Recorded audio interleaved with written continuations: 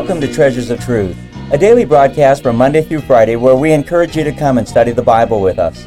Treasures of Truth is a ministry of Treasure Valley Baptist Church in Meridian, Idaho. This week we've been bringing you a message that was preached by a visiting missionary at a recent missions conference. His name is Mike Flick, a missionary from Malawi, Africa. The title of the message is An Expected End. Brother Flick's exhortation to every Christian is to be a faithful witness for Christ in the midst of difficult times. We have a short journey through this life, and our best recourse as Christians is to serve the Lord with all of our hearts to His glory. Now, before we get to that message, we'd like to offer you a very helpful book entitled Be Joyful by Dr. Warren Wiersbe. Dr. Wiersbe skillfully opens up the book of Philippians and shows the child of God how to have real joy and contentment. This book and today's message are both free of charge. Stay tuned till the end of today's program for a phone number and address. And now to today's message. And now please come in your Bibles to Luke chapter 19, verse 20. And another came saying, Lord, behold, here is thy pound, which I have kept laid up in a napkin, for I feared thee, because thou art an austere man. Thou takest up that thou layest not down, and reapest that thou didst not sow. And he saith unto him, out of thine own mouth will I judge thee, thou wicked servant. Now notice he's still a servant, but he's a wicked servant. He wasn't faithful. He was slothful. Thou wicked servant, thou knewest that I was an austere man, taking up that I laid not down, reaping that I did not sow. Wherefore then gavest not thou my money into the bank, that at my coming I might have required mine own with usury? And he said unto them that stood by, take from him the pound, and give it to him that hath 10 pounds. Listen, brethren, the first two men received the reward of the inheritance. That was their expected end. This man received rebuke and impoverishment. That was his expected end. You see in verse 24, it's very clear, he suffered loss. But he himself shall be saved. He's a servant still. He's a wicked servant, but he's still saved. Yet so as by fire. Some of you have not been faithful in the very little. Some of you've not been occupied about the business of God.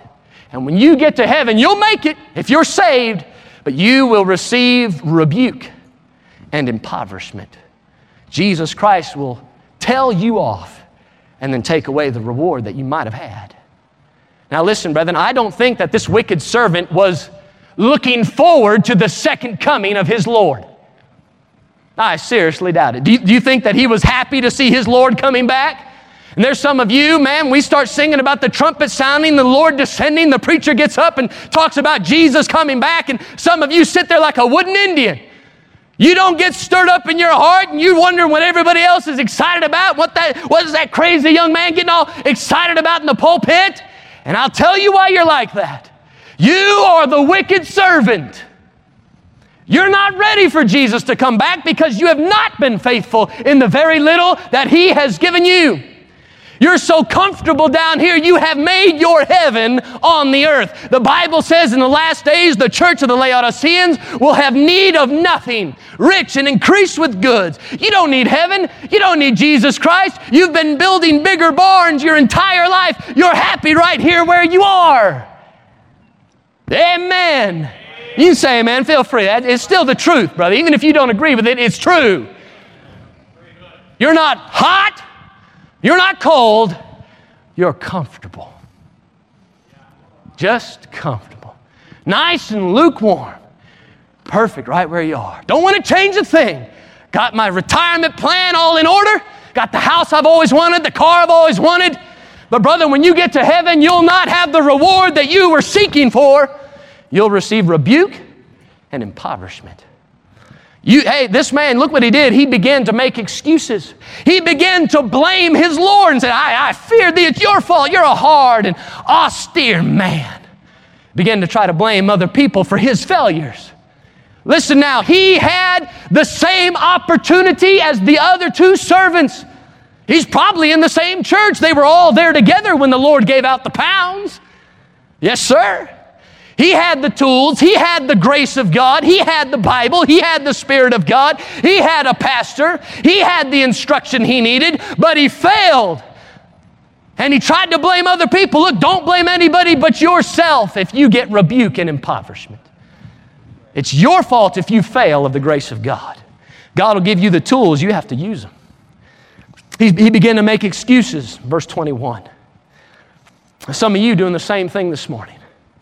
Some of you, instead of praying about faith promise and what you can do, you're just making excuses and why you can't do anything. I'm not smart enough.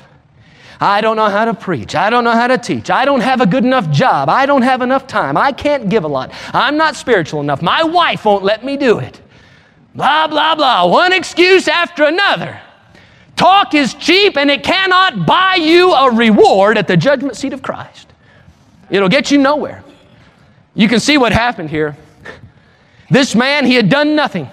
And look at the advice in verse number 23 that he was given. Maybe some of you need to hear this now. Maybe you realize that you have not done anything for Jesus Christ. Maybe you are the one making the excuses.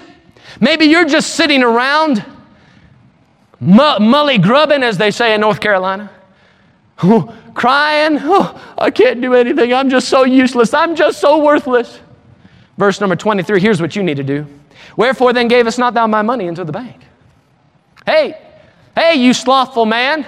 You too lazy to get out and do something for Christ? Make an investment. You say, Brother Mike, I'm going to get rebuke and impoverishment. I don't want that. Make an investment. He says, put the money in the bank. That way when I come back, I'll get something out of it. He could have avoided the rebuke and the impoverishment. All he needed to do, the Lord said you didn't have to do anything else. Just give it to somebody else and let them do something with it.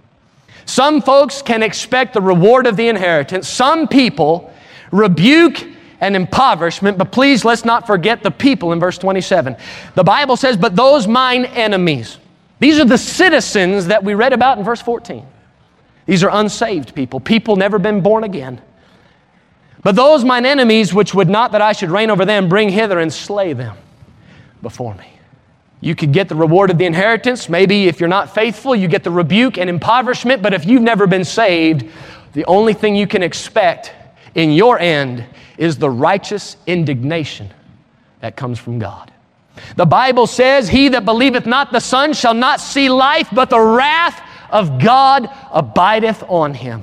The Bible says in Hebrews chapter 6 and verse number 8, whose end is to be burned. Witness to a young man in Pennsylvania playing basketball out there a little bit in the playground all by himself. I was walking by, he said, hey, you want to play? You know, he's looking at a 30-year-old white man, figured, oh, this ain't no problem. He's a 19-year-old little black fella, you know, I'd take this guy. Well, I beat the socks out of him, praise God. Woo, man, I was having a good day. 7 feet behind the three-point, anyway, it was a good day. I said, Leon, he got a little frustrated and said, I don't want to play no more, man. I don't want to play no more. This ain't right, man. This ain't right. I said, all right, let's talk for a little while. Amen. That's one way to get an open door. You just beat them so bad they don't want to talk, they don't want to play anymore. So we talked, gave him the entire gospel, said, Leon, you want to get saved? He said, man, I like that. I said, well, man, we can pray right now. He said, not right now, man. I'm 19, I got time. I pressed it a couple more times. He said, no, man, no. I said, all right, I'm not going to push you. That's the Holy Spirit's job. But I told him, I said, Leon, your end is to be burned. I talked to a couple Muslims when I first came back from my furlough, gave them some tracts. These guys are from Saudi Arabia. They didn't speak much English, so they had to call their friend. There was, by this time, 4 of them in a hotel room. They invited me up there. And only one of them spoke English. I was getting a little worried about that time. My wife was praying, not that they get saved, but that I come back alive. I went up there and we sat down with the Bible, the Quran, the Hadith, and we went everything under the sun. And he said, you keep saying born again, born again. What do you mean born again? I don't want to be born again. I said, your prophet, Jesus, said ye must be born again. He said, I don't understand this. If God really has a son, why did he let him die? Why did he not protect him? If you love your son, you don't let him die. And I got that, opened the door. I got to preaching the gospel to that man, said it was because he needed to be forgiven of his sins and all of his sins could be washed away in the blood of Christ. And he looked me straight in the eye and said, nobody loves me that much. Folks, I'm glad to tell you this morning, somebody loves you that much. I'm glad to tell you that Jesus did die on that cross, and it was your sin that put him up there. And if you'll receive him as your Savior, the Bible says you'll receive power to become the sons of God. My grandfather, he died while I was on the field. My family's very Catholic. My aunt's a nun, 6 great aunts that are nuns, a great uncle who's a priest. I studied to be a priest before I got saved. And after I got saved, I witnessed to Grandpa. I said, Grandpa, you're lost.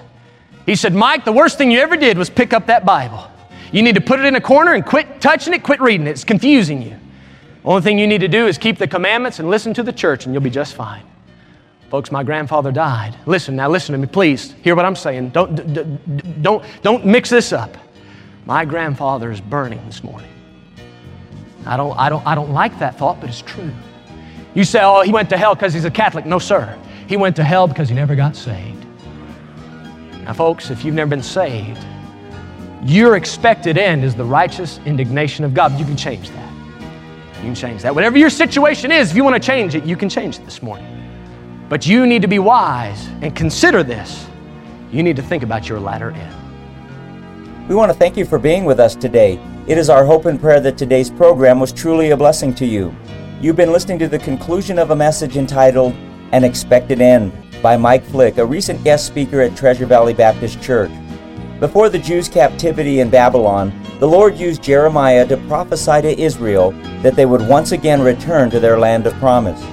And in his message today, Brother Flick used this event in Israel's history, making application to us as Christians.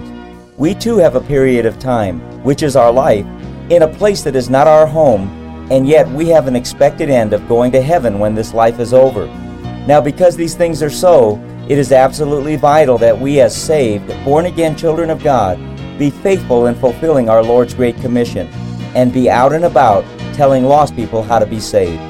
Now, as we mentioned at the beginning of the broadcast, we'd like to offer this month a very helpful book entitled Be Joyful by Dr. Warren Wiersbe. In his book, Dr. Wiersbe takes the reader through the book of Philippians and brings out some tremendous truths. He points out many of the things that steal our joy, why we don't need to worry, and in addition, he lays out some good guidelines on the secrets of contentment. We encourage you to order this book today. Both the book and today's message are free of charge. Our address is Treasures of Truth, care of Treasure Valley Baptist Church, 1300 South Terry Avenue, Meridian, Idaho, 83642. And our phone number is area code 208-888-4545.